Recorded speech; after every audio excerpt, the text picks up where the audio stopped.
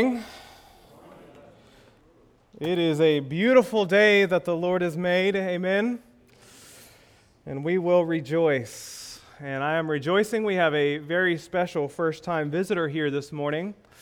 Her name is McKenna Lorraine Verharst. Sarah, can you wave in the back? Welcome. With her new baby that she just had, thank you.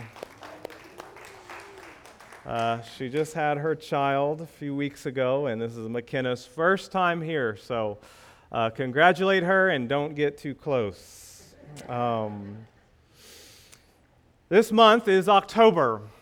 It's the first Sunday of October, which means there's a holiday at the end of this month. What holiday is that? Ooh, you have been well trained, KBC. Some of you are like, Halloween? Yes, you are correct. But more importantly is Reformation Day. Very good. Yes, October 31st, year 1517. Martin Luther nailed his 95 Theses to the door of the Roman Catholic Church in Wittenberg, sparking what would become known as the Protestant Reformation, which would actually change the landscape of the world, and the ripple effects last even to today, believe it or not. So a day far more worthy of our commemoration than Halloween, although I will enjoy Halloween with you as I dress up, and I don't know what I'm going to be. But my wife knows I don't. She just gives me the clothes and I wear them. Makes a good marriage, amen? Just whatever you say, babe. Yes. I tell you what, there are certain memories and events that I try to burn into my memory so as never to forget them. And I'm sure you have these as well. We call this in our modern phraseology being present, right? I want to be present. I want to soak all of this in, not be distracted. I want it to burn there. I don't ever want to forget it. There's memories like that I really try hard. And some have told me I have a photographic memory, so I can see things with great clarity. And now I have to focus a little bit more than I used to have to, but to make that happen. And so some of those days would be days like my wedding day. First time I see my wife walk out onto the beach, down in McKenna, Secret Beach. That would be one of those days. Or the birth of your children, right? That almost naturally burns itself into your brain, right? The day you saw your child, the day you'll never forget for the very first time.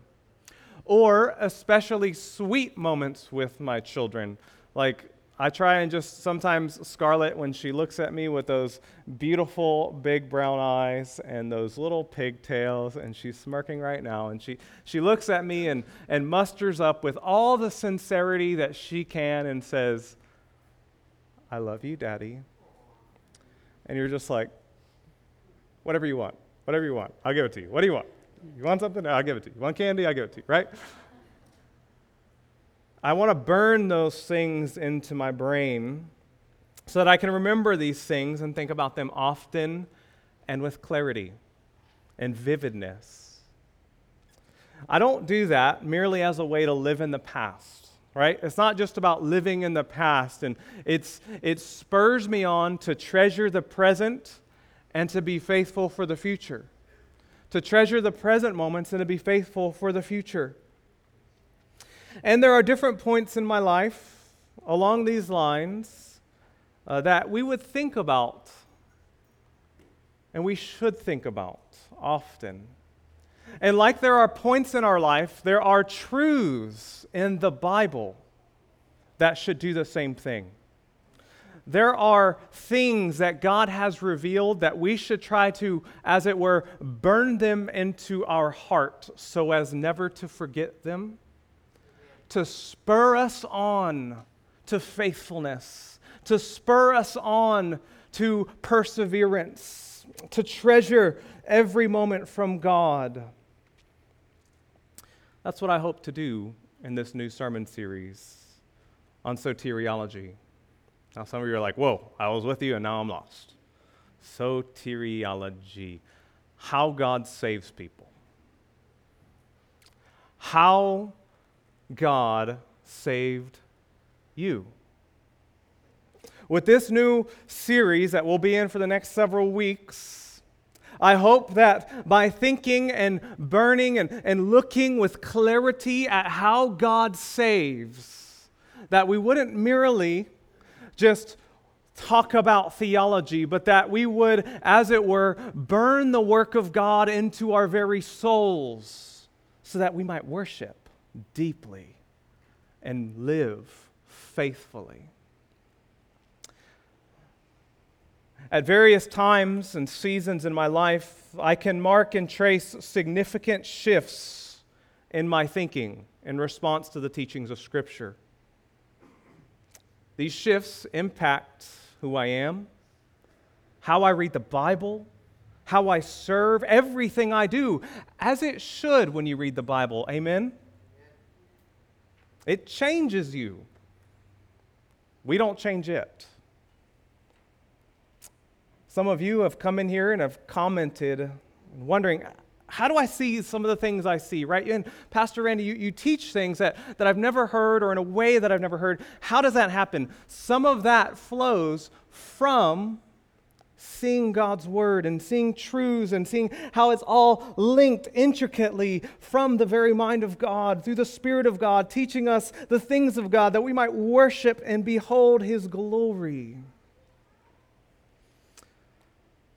Some of you find it at once biblical and encouraging, the things that you have heard taught from here, and I am deeply thankful for that. In this series, you're going to see a large portion of the foundation that has helped me to see what I see. I'll give you some examples of these shifts that I'm talking about. You're like, Pastor Randy, you talk about these shifts in your thinking. What are some examples of that? I'll give you two examples. Number one, the first example I would give you would be a shift in the thinking on God's Word and the sufficiency of His Word for all of life's problems. For all of life and godliness, God's Word is sufficient. It tells us everything we need to know to obey and become like Jesus Christ. That was a massive shift for me. Another shift came in the doctrine of the church, that not only is God's Word sufficient to make me like Jesus, it is sufficient to make His church like Jesus. Amen? God's Word is sufficient to build His church in what we call the doctrine of the church. Here's another word. You're going to leave here with a few big words this morning. You're welcome. You can sound smart and dazzle people with them. No, not really. I hope not. Another word we call the doctrine of the church is called ecclesiology. It's just the doctrine of the church. In my pastorate over the past 6 years, and even before that, we at Kahalui Baptist Church have spent a lot of time examining what is the nature of the church. What does God's Word reveal about the church? What does it look like? What are you doing here this morning? What does it mean to be a member? What is a pastor? How does a pastor interact with the members? Right? We've done this for the past few years at different times and in different ways. These are very important for us, and they have been. They have been a blessing to our church as we have seen God bless, as we have realigned the church in accordance with the Scriptures. But both of these two things, the sufficiency of God's Word and the doctrine of the church, are rooted in and flow from a significant shift in seeing how God works in the doctrine of salvation. We cannot understand, I would say, the nature of the church if we do not understand how He builds that church by saving fallen men and women. So, in true Reformation Day spirit, we're going to examine the doctrines that fueled the Reformation. Last year, we looked at the doctrine of sola scriptura, which is, anybody know? Scriptures alone, or only the Scripture. Sola scriptura, the sufficiency of the Word of God. This year, we're going to look at two other doctrines that were foundational to changing the world, literally. That would be by grace alone, through faith alone. Sola fide, by grace alone, through faith alone, in Christ alone. And so we're going to look at these various phrases, these doctrines of the Reformation, which is really to say we're going to examine salvation. Now, here's my aim. There's a lot of introduction because this is the first sermon in this series, and so you get a lot of introduction, a lot of groundwork. My aim is not to go into all the nuances of systems of thought or streams of theology, or my aim is even less to stir up needless debates. Rather, I want to give you an intro and an overview into a subject that I have found many people, maybe you find yourself, have surprisingly never received direct instruction on. Think about that. We hear about the gospel. I proclaim the gospel. You've heard it proclaimed throughout your church life, wherever you have gone. But how often do you hear instruction on how exactly God brings salvation about? Many have never heard direct teaching on such a thing. The result of this is that many have kind of cobbled together a system of belief on salvation throughout the years that's often marked with inconsistencies at best or errors at worst. These inconsistencies or errors, if they're left without correction, can and often do wreak havoc in the life of that individual when trials come, or in the life of a church, because we've never had direct teaching on it. So, my aim is simple. Here it is. So that's not my aim. Here is my aim. My aim is simple, that you would glorify God and adore Him for the grace He has shown you in salvation. Amen. That you would glorify God at the end of this and throughout, that you would bring Him glory and adore Him for the grace He has shown you in saving you. Think back to that day that you first gave your life to Jesus Christ. Think back to that day. Every one of us, it's different ages, different seasons, different things. What was God doing to save you? Think back to that. What happened? Why did you believe? What hope is there? Who in your life do you want to see come to know Jesus? I think we all have somebody like that, amen? We all have somebody that we're praying for that's like, man, God, would you bring them to saving faith? How does He do that? These are the types of questions that will be answered throughout this time. And as Paul told Timothy in 1 Timothy 1:5, the aim of our charge is love. The aim of our charge is love that issues from a pure heart and a good conscience and a sincere faith. So to that end, let us pray. Father, thank you for the grace you have demonstrated to us. Great indeed is your faithfulness to all generations. Father, I pray this morning you would, by your Spirit and for your glory, guide us into your truth. Help our minds to focus not on football or on our Sunday morning feasts, but may our minds focus on the feast for our souls that we desperately need in your word. I pray that as we examine doctrine, that you would form and cultivate deep pillars of faith that withstand trials and temptations and challenges that we will encounter. And more than that, may you form an overflow or cause an overflow of joy and worship to flow from your people for the glory of your name. Help us now, we pray, in Jesus' name. Amen. All right, number one, first is just a pure, easy terminology and overview, all right? Terminology and overview. There are various schools of thought on this matter, Each of them come with various names and etc. What I want to do is I want to be up front with you and put all my cards on the table. So Revelation, I hid my cards. I played them close to the chest. You had to wait till the end to get the big reveal. This is going to be the opposite. I'm going to put my cards up front on the table so you know exactly how we're coming at this and where we're going. So you can be like good Bereans and search the scriptures yourself. So I'm going to put my cards on the table. Many would label me a Calvinist. That's the word, a Calvinist. A 5-point Calvinist at that. Now, some ears are shocked and some are confused, and we'll deal with each of those in time. Let me say about that, I don't mind that label. I don't mind it, nor do I champion it. Hear that? I don't mind it, nor do I champion it. I'm not sure Calvin would have approved of people using his name in this manner, nor that was his intention. John Calvin was a renowned theologian from Geneva, excellent scholar. There's history behind why his name was used and associated with that. We won't get into that now. But if you don't know what that is, if you've never heard of that term, as we like to say here, no worries. What is Calvinism? If I had to put it simply, it is the belief that God alone saves sinners. That's it. Put simply, that's what it is.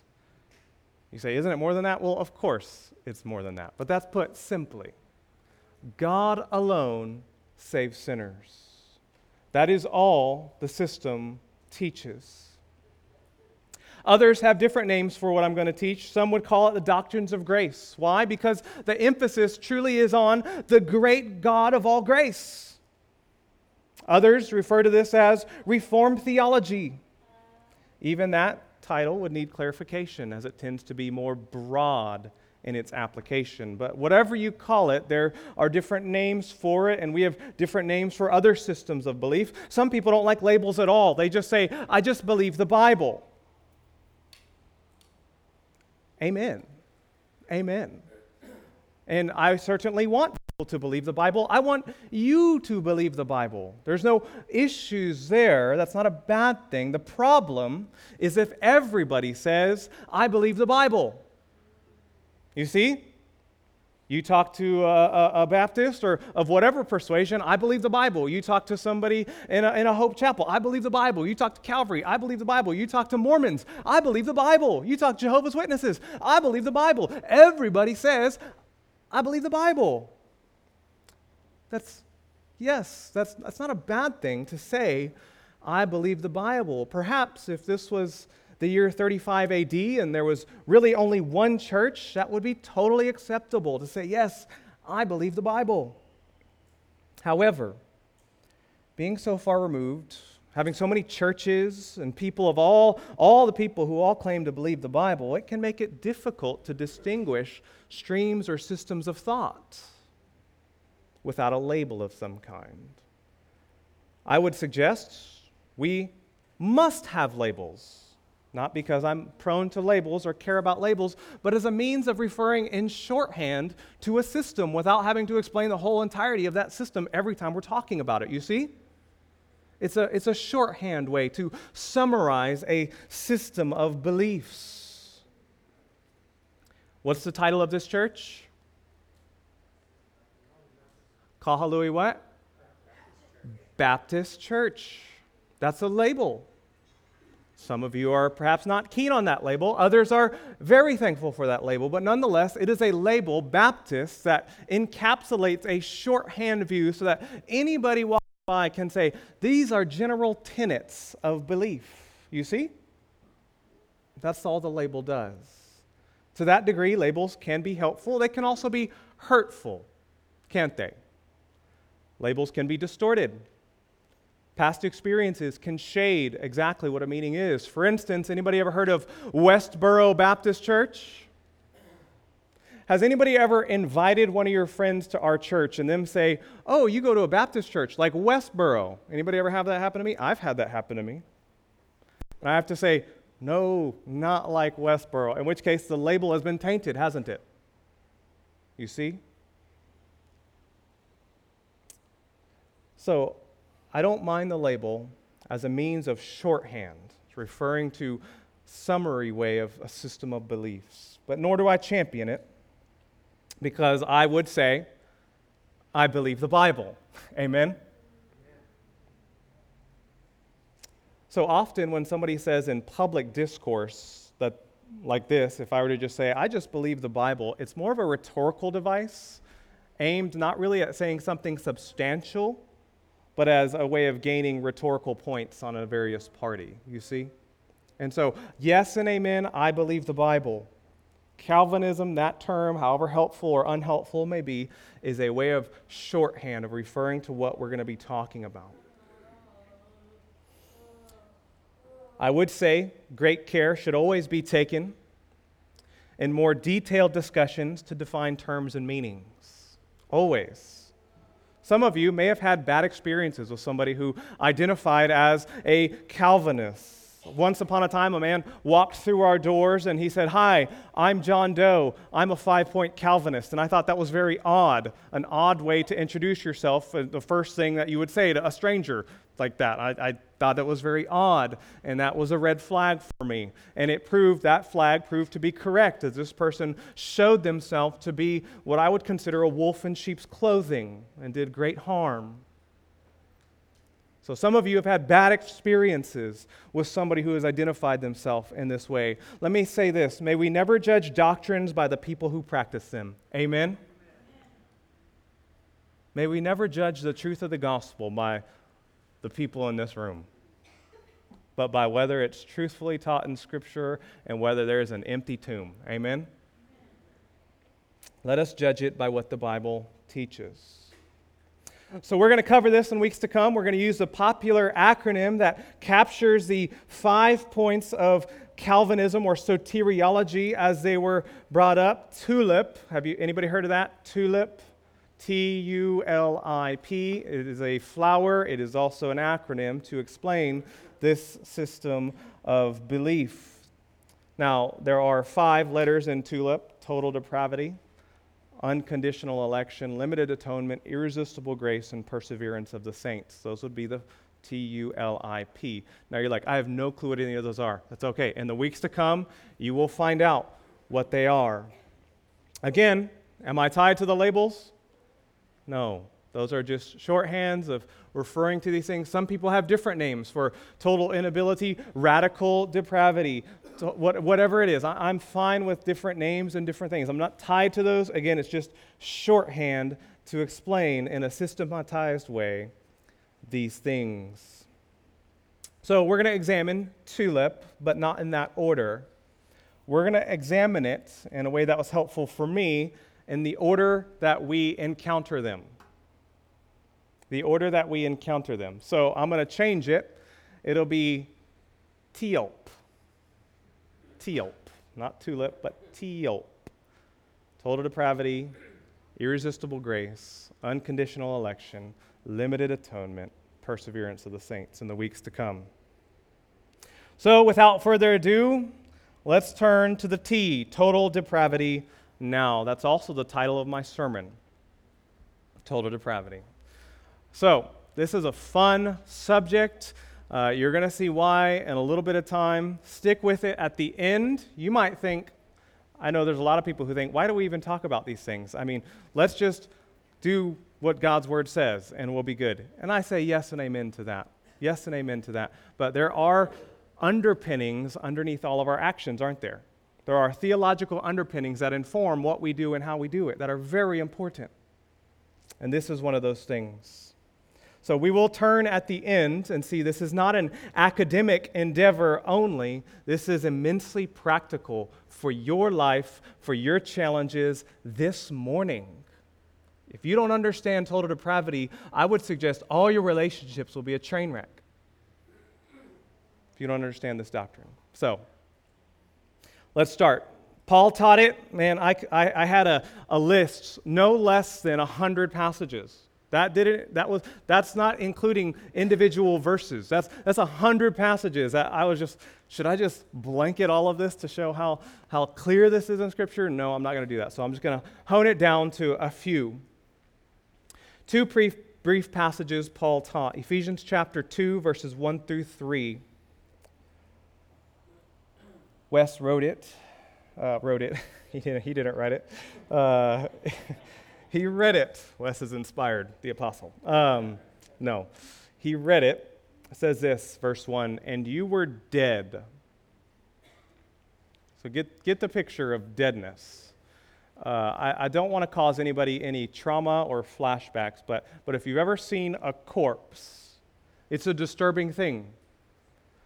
I've seen grown men, police officers, walk out of a room with a body in it because it's just a disturbing thing to see a corpse. It's not natural. Sin does something unnatural to us. And the Bible describes our fallen spiritual state apart from God. The very first word here is, you were dead in the trespasses and sins in which you once walked.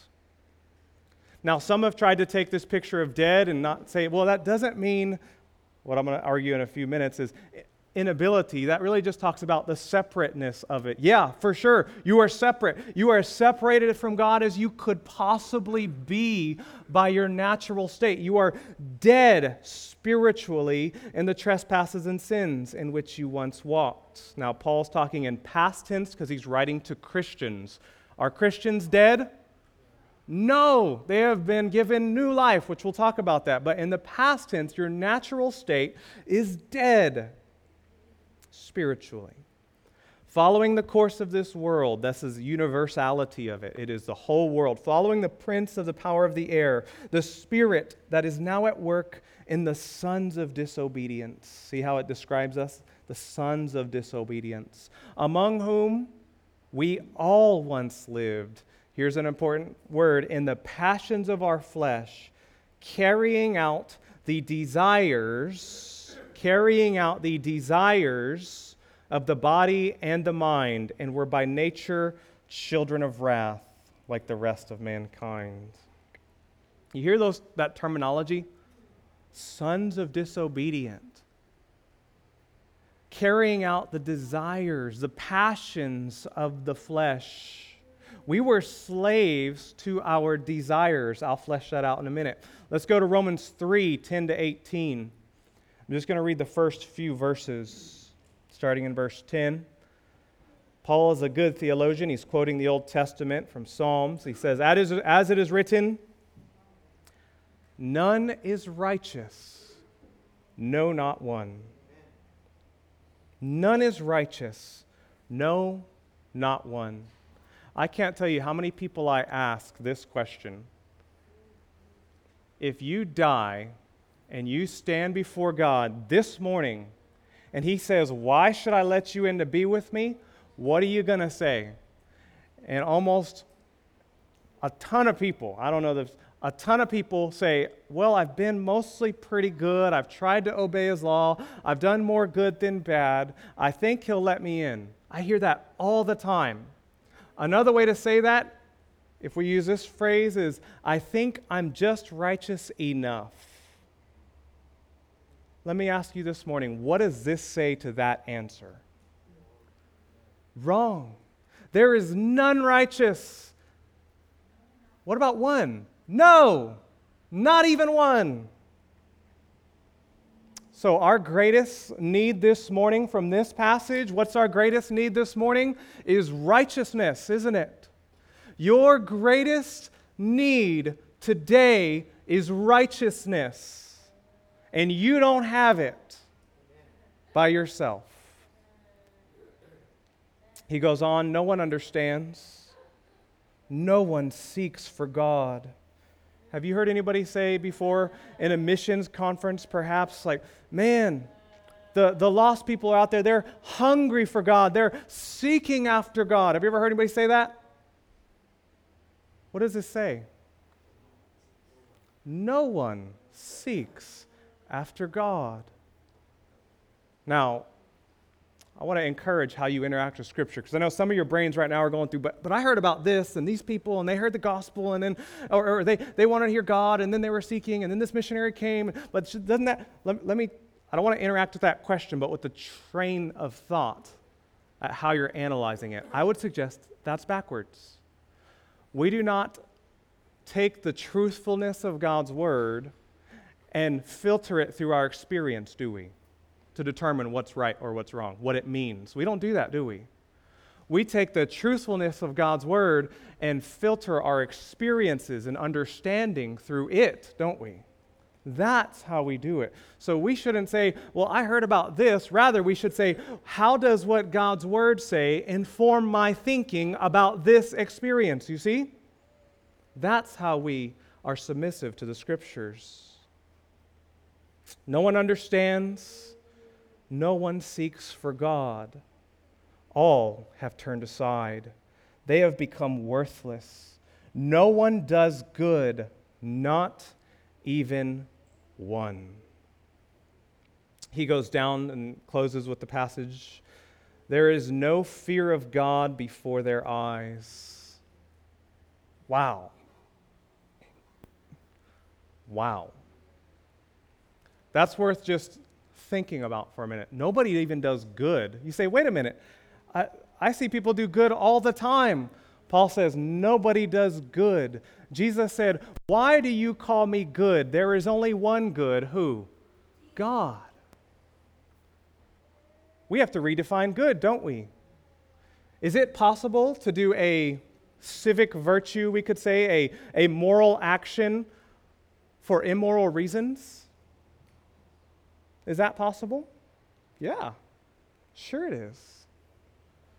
The Scriptures command us, whatever we eat, drink, or do all to the glory of God. Is it possible to drink a cup of orange juice in a sinful way? And the pride of my heart that says, I have provided this for you see? The Scriptures say, whatever does not proceed from faith is not pleasing to God. That's how Paul can say, there is none righteous, not even one. All of my deeds must be filtered through the first two commandments. Love the Lord your God with all your heart, with all your mind, with all your soul, with all your strength, and love your neighbor as yourself. If I am not obeying the first commandment, it doesn't matter how much I obey the second commandment. I am a sinner. My righteous deeds, Isaiah says, are as filthy rags before the Lord. That's how Paul can say, there's not even one good deed, one good person in this world. So our greatest need is righteousness, and our greatest obstacle to obtaining righteousness is our radical depravity, our moral corruption that is so thorough, so impacting that it taints everything that we do. One theologian, he was an American theologian, his name is like McKenna Lorraine Bettner. This is what he said. He summed up total depravity like this. He discussed inability. This doctrine of total depravity or total inability, which declares that men are dead in sin, does not mean that all men are equally bad, nor that any man is as bad as he could be, nor that any one is entirely destitute of virtue, nor that human will is evil in itself, nor that man's spirit is inactive, and much less does it mean that the body is dead. What it does mean is that since the fall, man rests under the curse of sin. He is actuated by wrong principles, and that he is wholly unable to love God or do anything meriting salvation. That's what it means. You are under the curse of sin. Now, here I'm just going to flesh out what he says it doesn't mean. It doesn't mean you're as sinful as you could possibly be. That would be utter depravity. Doesn't mean you do as much evil as you can do. I'm going to wake up today and I'm going to just sin my little brains out. That's not what it teaches. You are still in the image of God. You still reflect your Creator. It says that you can do nothing meriting salvation, not that you are nothing. You see? We shouldn't take this too far to say, well, if there's no such thing as nobody's good, is it right to call my child a good kid? You're a good boy today, whatever your name is, Titus or Haddon. You're a good boy today, Haddon. No, you're not. You're totally depraved. Right? No, like you can... He is in the image of God. He is a gift of God. He bears the mark of his Creator. He does good things, but good to merit salvation? No. No, you see? So man isn't as sinful as he could be, but sin has impacted the totality of our being.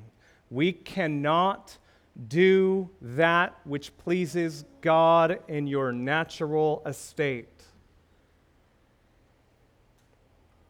You say, okay, so I get that we're sinful, but where does this idea of inability come from? That I can't respond to the gospel proclamation? Because some would say, yes, you're sinful, but when the gospel is preached, you have the freedom of the will to respond positive or negative, that I can do that. How can you say that I am unable, morally unable to do that? Where does that idea come from? If we go a little bit further in Romans chapter 8, verse 7, it comes from passages like these. Listen to what it says, Romans 8, 7. The mind that is set on the flesh is hostile to God, for it does not submit to God's law. Indeed, it what? Cannot. Verse 8. Those who are in the flesh in their natural fallen state cannot, you see that inability, cannot please God. To which you could ask, why can't my mind, my fleshly mind, submit to God's law? Is this a natural inability? So, for instance, if I were to say, my father-in-law was here and he went scuba diving. Anybody ever been scuba diving? I've never been. But he went scuba diving and he wanted me to go scuba diving with him. Let's say I want to live underwater. You know what? I don't like this land anymore. I don't want to move to Wailea. I want to move underwater. Could I live underwater without any help? No, because I'm not a fish. I don't have gills. I don't have a tail that can live in the water. My body temperature, I would have hypothermia. I have a natural, you could say, inability to live underwater. So when Paul says that I cannot please God, is this a natural inability? Something about how I'm made? No. It's something else he means. Check out John chapter 3, verse 19. This is Jesus talking. You know John 3:16, don't you? Same context. Check it out. Jesus, and this is the judgment. The light has come into the world, and people what? Loved. What? Darkness. People loved the darkness rather than the light because their works were evil. You see that? John 6:44. Jesus, no one can come to me, nobody can come to me unless the Father who sent me draws him. John 8:34. Jesus answered them, the Pharisees, and those Jews who were arguing with him, truly, truly, I say to you, everyone who practices sin is a slave to sin.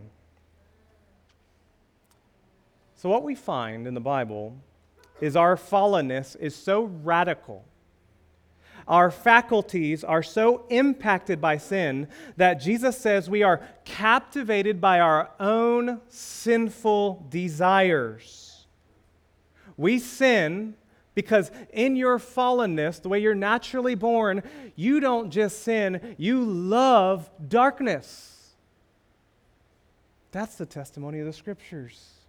You're not just a slave of sin. This is a willing slavery. We cannot come to the light, to Jesus, because we will not come to the light, to Jesus. Even as a Christian, I'm talking about our natural state, but even as a Christian, when we sin, think about this. Last time you sinned, ultimately it's because in that moment, if I'm honest with myself, if you're honest with yourself, we sinned because we wanted to. We desired something more in that moment than obedience to God. The testimony of the Scriptures is singular. We don't just sin by nurture, circumstances. We sin by nature. And that nature is further nurtured as we grow up and is entrenched in rebellion against God. It is only this that explains why, no matter where in the world you go, man is sinful and does wicked things. That is the universal.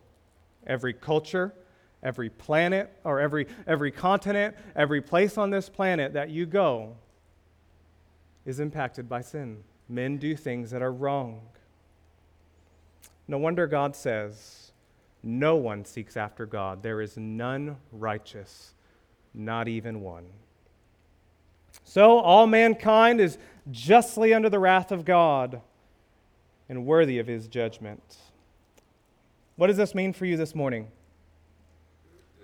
What does it mean for you this morning? Let's start to pull it in. It means you are more sinful than you could even imagine in your state apart from Christ. That's what it means. You are more sinful than you can imagine. The Bible says of fallen man that every thought, get this in Genesis, every thought and intention of their heart is only evil continually. That's how God views fallen man. Wow. That is very underwhelming or overwhelming, depending on how you look at it. Isn't this an inspiring sermon this morning? You feel like this is what you need? Like, I just needed to come and hear how awful I was. I would suggest that's exactly what you need. Point number 3. So number 1 was terminology. Number 2, total depravity. Number 3, total dependency. Total dependency. I always tell people you can't have good news without what? Bad news. Otherwise, it's just news. The gospel means good news. And that means there's bad news to the gospel. And the bad news can be a really hard pill to swallow. And if I say I need the gospel every day, then that means every day I need to be reminded of what? Not only the good news, but the bad news. I need both news. And I need one news to be more important than the other news. So why do we need this doctrine of depravity? What function does it carry out? I'm going to suggest 5 things this morning, practically. Number 1, this doctrine of total depravity, a biblical view of ourselves, helps us see ourselves accurately. Let's start there. Seeing my sinfulness helps me see myself accurately. If these things are true, I should be very slow to be wise in my own eyes, shouldn't I? If it is true that in my fallen state I am more sinful than I can imagine, I should recognize my own propensity to sin and self-deception, shouldn't I? At all times and in every circumstance. I should recognize that my capacity to sin is just as powerful as that in the most wicked criminal I could ever think of. I should be ever aware of the sinful lens and culture that I was brought up in and through which I view reality. There are systemic sins that can impact entire nations. Like when a nation gives its children up to be murdered and says it's a good thing. There are sinful practices that Paula was sharing with me this week about Zambia, about how sexual abuse is propagated and allowed by a government who does nothing. That is a systemic sin, and it impacts the people who suffer under it and live in it, and they view culture through a reality that is twisted, such that the men think, well, that's just normal. Everybody does it. You see? I should be ever aware of the sinful lens and culture that I was brought up in and through which I view reality. I should take great pains to renew my thinking in accordance with the Word of God, to see things for what they actually are, according to God. Number 2. So, depravity helps me understand myself. Depravity helps orient us to the world in which we live. It helps orient us to the world in which we live. Our greatest problem with our world isn't political. It's not sociological. It's not psychological. It's not whatever label you give it. The greatest problem impacting our world is our own radical depravity. Jesus was never surprised at the sins of fallen men and women, was he? Not once. If you look at how he responds to sinners, whether it be zealots or women caught in adultery, or the poor, or the overly powerful, or the rich Roman centurion, or whatever it is, he's never surprised at the sinful actions of the fallen human race. We shouldn't be either. Amen. We should be more humble in observing people's sins who are different than our own. This comes out in politics a lot. Ooh, he said politics. What's he going to say?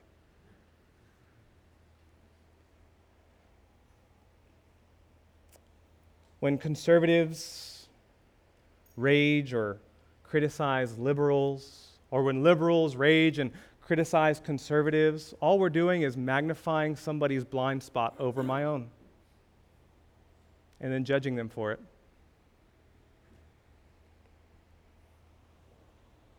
We should be more humble in observing people's sins who are different than our own. This proper view helps us see our world and our families. Think about this. Children. I love children. I have 3. I love them dearly. Their greatest threat isn't a lack of education. Their greatest threat isn't that they won't get into a good college. It's not that they don't have good finances. That's not their greatest threat. Their greatest threat is that little thing in their heart that proverb says, foolishness is bound up in the heart of a child. That's the greatest problem of a child. Their only hope is the gospel. Parenting methods that see children as innately good, and these are abounding everywhere today, that see my child as innately good, therefore I don't need to direct them or parent them. I just need to enable them to be who they are and never say no and just let them manifest their good nature, are fundamentally flawed, as they do not recognize a proper view of man. Foolishness is bound up in the heart of a child. Left to itself or its own devices, a child's heart will manifest disobedience and waywardness. So parents, with this doctrine of total depravity, don't be afraid to lovingly, patiently, kindly, but nonetheless expect obedience from your child. That's why God put you there. Feel free to correct them, to instruct them in the way of righteousness. Think about how this impacts relationships in marriage. Often you think of relationships, if you're looking for one, you're looking for what? Compatibility, right? Are we compatible? What's compatible about 2 sinners living under one roof? Amen, married people? Nothing. I would say don't look for compatibility. This doctrine says look for Christ-likeness. Because if Christ's likeness isn't there, no matter how much compatibility is present, it'll be for naught. Look for Christ's likeness. And we could go on and on at how this helps orient us to our world. Some struggle with anger, with lust, with drunkenness, jealousy, envy, fear, whatever other struggle you may have this morning. And we tend to judge one another for our sin struggles when it looks different from mine, doesn't it? They're a drunkard. They're struggling with drunkenness. They brought this on themselves. We might say, you see, we should have compassion.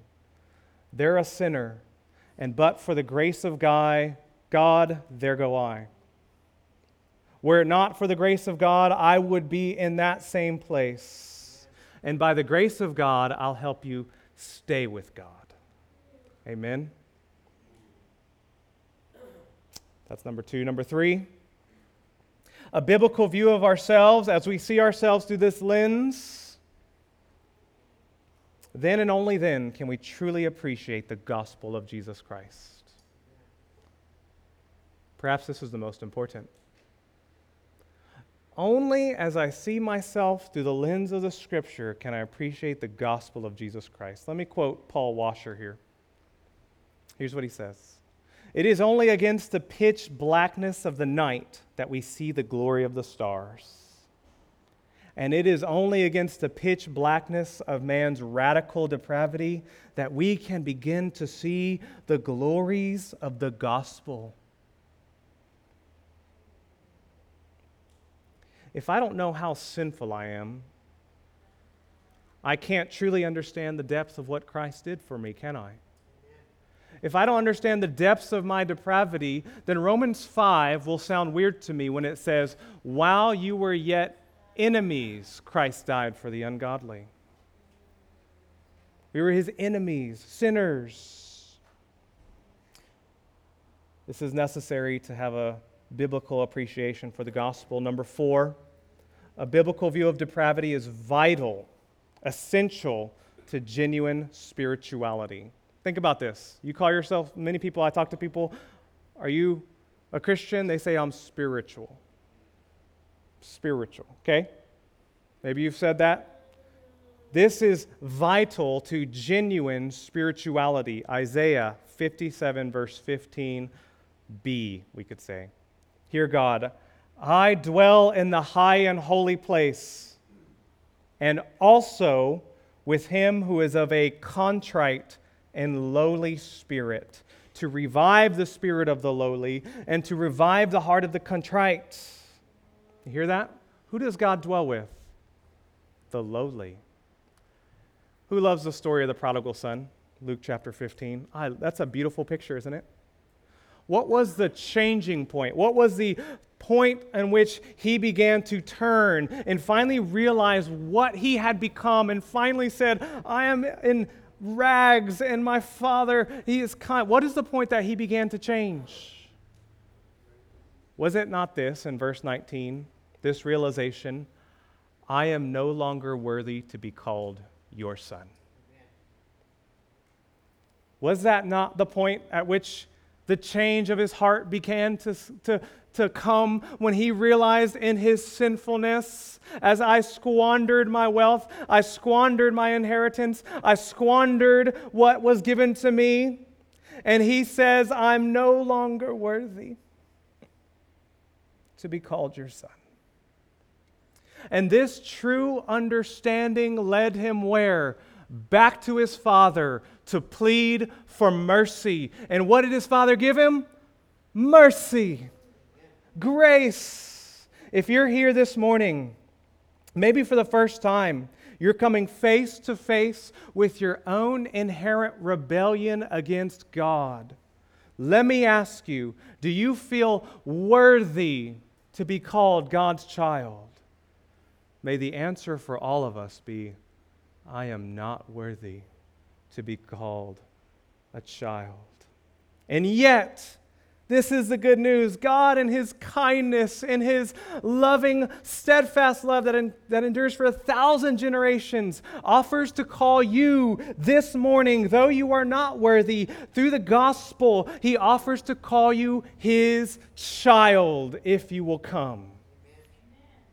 He offers to clothe you, not with rags of living in a pigsty or your past, but to give you the very righteousness of Christ himself, if you will come. So let me ask you, are you the prodigal son? Are you the prodigal daughter? Have you left home, swindled your inheritance, living in sin? Come home this morning. Come home. And you will find God is just like the prodigal son's father, watching, waiting, ready to run if you'll come. See? In closing, number 5, this proper view of my depravity tells me this. The only way for my radical depravity to be overcome is by radical grace. The only way for my radical depravity to be overcome is by radical grace. This is what we sing. Dark is the stain that we cannot hide. What can avail to wash it away? Look, there is flowing a crimson tide. Whiter than snow may you be today. Grace, grace, God's grace. Grace that is greater than all our sin. That's what we need, radical overcoming grace. And to that, we will turn next week. Let's pray. Father, we are not worthy to be called your children. Yet in Hebrews you say of Christ that he is not ashamed to call us brothers. Thank you for this so great a salvation that you offer us in, through, and by Jesus. Father, I pray that we would not stay in this state of just seeing our fallenness for the sake of sulking, but that we might see redemption is available and that you are incredibly gracious to sinners. May that be evident this morning in the Lord's table as we taste the sweetness of mercy and grace. In Jesus' name, amen.